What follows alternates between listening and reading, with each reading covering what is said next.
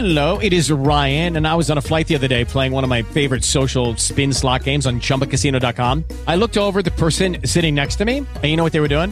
They were also playing Chumba Casino. Coincidence? I think not. Everybody's loving having fun with it. Chumba Casino is home to hundreds of casino-style games that you can play for free anytime, anywhere, even at 30,000 feet. So sign up now at ChumbaCasino.com to claim your free welcome bonus. That's ChumbaCasino.com and live the Chumba life. No purchase necessary. VGW. Void where prohibited by law. See terms and conditions. 18+. Hello, it is Ryan, and we could all use an extra bright spot in our day, couldn't we? Just to make up for things like sitting in traffic, doing the dishes, counting your steps, you know, all the mundane stuff. That is why I'm such a big fan of Chumba Casino. Chumba Casino has all your favorite social casino-style games that you can play for free anytime, anywhere with daily bonuses. That should brighten your day a little. Actually, a lot. So sign up now at ChumbaCasino.com. That's ChumbaCasino.com. No purchase necessary. VGW. Void where prohibited by law. See terms and conditions. 18+. Welcome back to the Carlson Chronicles. The 13th of May, 4062 broke into a beautiful winter day. Rachel and Tad Johnson had negotiated a deal with the Comanche chief. The rest of his warriors wouldn't let him back out of making an agreement with the Freehold. They would starve without their help. Falling Deer would only sign the agreement if the Robson's son was there to make sure nothing was amiss. He respected the Robson. His son had already gained the respect of the Comanche by standing a firewatch talk with Cassy and the foresters. Falling Deer would wait for the Robson. You know, as young as Ian is, this is interesting that the Comanche see Ian in his father's place and title. As the narrator, you just can't help getting pulled into the storyline. Ida pulled the half-track smoothly through the doors of the Freehold garage. This had been a strange trip. Two Feathers had slept the whole drive. Granted, the Mud had made a 40-minute trip take an hour and a half. Ian and company had made it to the elevator, so the conversation died out. It was a short ride from level 23 to level 3. They had reached Rachel's door. Ian noticed the door knocker was now missing. He laughed as he pressed the button in its place. I'm gonna miss watching Rachel and whoever else is in this house scramble to catch the wall hangings before they hit the floor when the door knocker was used. Carrie went back out the door to wait on their ride. Lunch would be started for the others once Carrie got to Ian's quarters. Ian's group left for his apartments. They were looking forward to being in the Freehold for a couple of days. Rachel, on the other hand, was going to be busy. She had to find a way to get 200 solar panels to the Black Sea, or BS, Freehold without crossing the Atlantic. Okay, maybe that's an impossible task. We'll have to wait and see. Cassy and Kelly Kirkson were in Kelly's office because Cassy's place was still under construction. Oh wow, that was juicy. I think we should eavesdrop in on their conversation. I've already caught bits of what they're saying myself. Do you know why the Scribes back 200 years picked this spot to build the first colony? I do. It was extremely well documented. It was in the Scribes' journals, and the arbiters agreed. Let's just say it had to do with access? That's all I can say. How long would it take to drive back to the Freehold? It took Ian and company almost 2 hours this morning. What's your point? Have you got a few to come up to Ian's Scribe's hold? Sure, if it's important. It could be. I'll ask you to keep your most trusted communications manager, private communication keeper practices in mind. Okay, but I don't understand. In other words, it's to be a secret without letting on that it's a secret. Got it? They headed out of the office to walk the 200 yards to Ian's cabin. That was a long walk. I wonder where this is going. Cassy has never been secreted before, let alone kept a secret herself. Interesting. Let's catch up with them at the Scribe's hold. Welcome. What brings you here? Ian and company left the Freehold this morning. The maintenance crew is due to service the Sterling and check the dam and water wheel. So I got left here. We used to leave it closed off for a week at a time. Ian wants someone here all the time. Plus, he and Cassy have assigned me as your guard. Rory is to shift the guide and travel with you. He's the scribe. So that's what we do. More and more of Ian's journals and notes are to be stored here. I really don't travel much. why do I need a guard and a guide? Oh, wait a minute. On the other hand, we wouldn't want the Seneca Indians to get their hands on his documents related to the negotiations going on with the Comanche chief, would we? You are definitely correct. We would not. The Seneca would use the information to grab the land the way they did from the Miami and Cherokee. Their compound just east of Grand Lake is a fortress because no one else trusts them. I think that kind of intrigue is why Ian wants someone here. I would. You're enough of a guard all by yourself. No, I'm not. But the radio is fast enough that I would have help in a hurry. Exactly. Ian wants to safeguard what will most likely be his primary home. For that duty, I remain proud. By the way, what brings you here today? I have to go into my father's records in the basement. I need clarification on a few points of law. Make sure the door is secure. I am, but Kelly must also be made aware. There is urgent business that cannot wait for Ian to return. Kelly will see me off. Please make sure that I can get back through. Here, touch my hand. Then you'll be able to find me in the chaos when you want to return. What's that all about? Sainana is an empath. Well, we need to get down into the basement. Come on, Kelly, let's go. Down they went into the basement under Ian's tower. A steel-clad stone door stood at the far end of the room. The carved and painted words of the door read, Forester Scribe Passage Door Number 2. Kelly let out a sharp intake of breath. Is that one of the mythical doors that they scared the babies with in the Freehold? Kelly, it must be kept secret. Never can it be allowed to be used against us. Those geology reports we read this morning have to be a part of Ian's decision process when he gets to Anadarko. I'll go and deliver them. The radios have ears that don't need to know what's been found. Well, what do I do? Sit here and wait? Only a few moments will have passed for you while I have had the time to catch Ian and eat lunch with them at the Freehold. I'll literally be right back. Cassy opened the door and the shimmering event horizon lit the tower's basement. Then she disappeared. Kelly just stared. Sainana closed the door but didn't set the bronze bar that normally secured the door. Tea?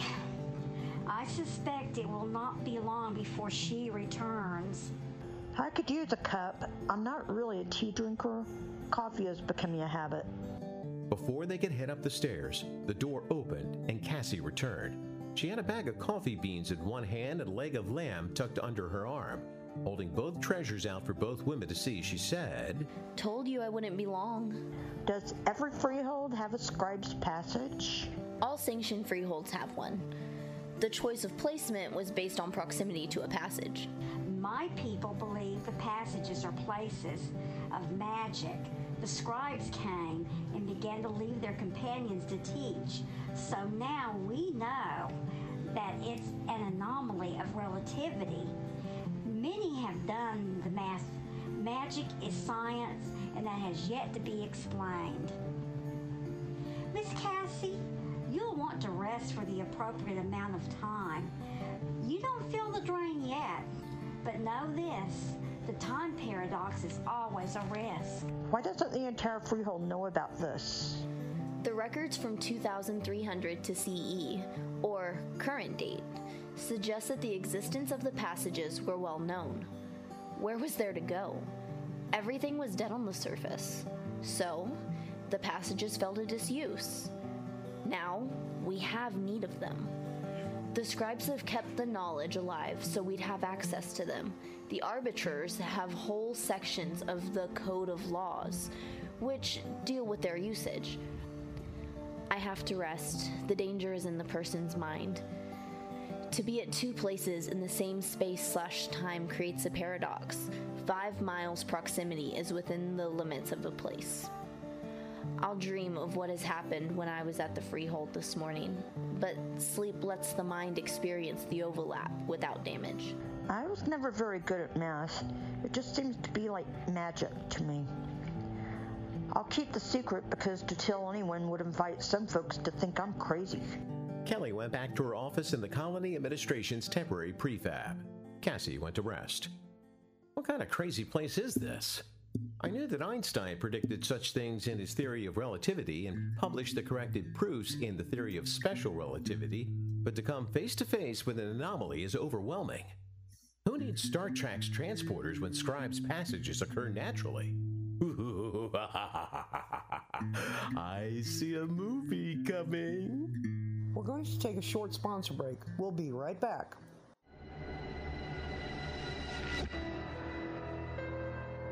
Imagine the world around you is nothing but an illusion. Creatures of legend wage endless wars between shadow and light, but you never see it.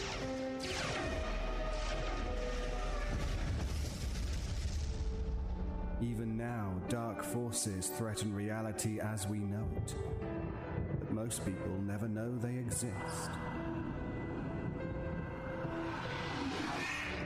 This is the world I walk in.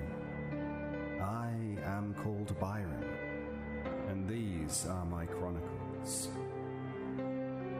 The Byron Chronicles, available at ericbusbypresents.com, iTunes, Stitcher, and everywhere else podcasts are available.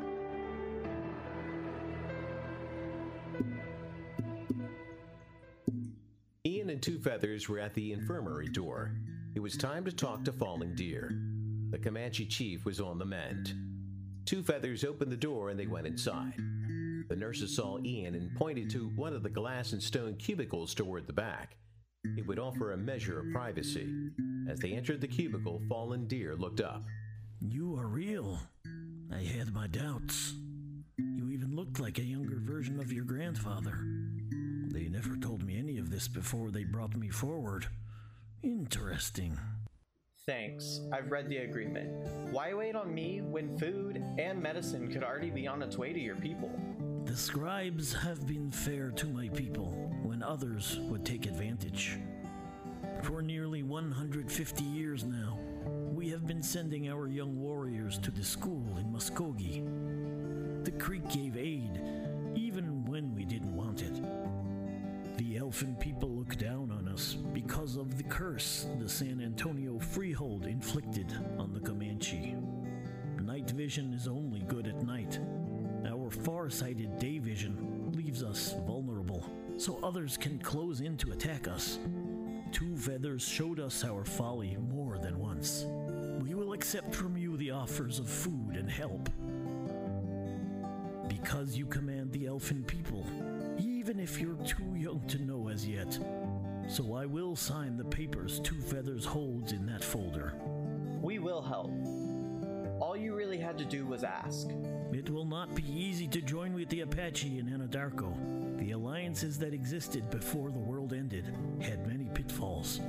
Our mutual distrust kept us from joining their associative government before now. Two Feathers, do you trust them? I trust Ian. The Apache are who they've always been. They can be treacherous. The cattle balance the impetuous ones. Ian has promised to intercede. I can accept that. I will sign your papers. It was done, and the Comanche were no longer a threat. It turned out that Fallen Deer spoke for the Fort Sill Apache as well.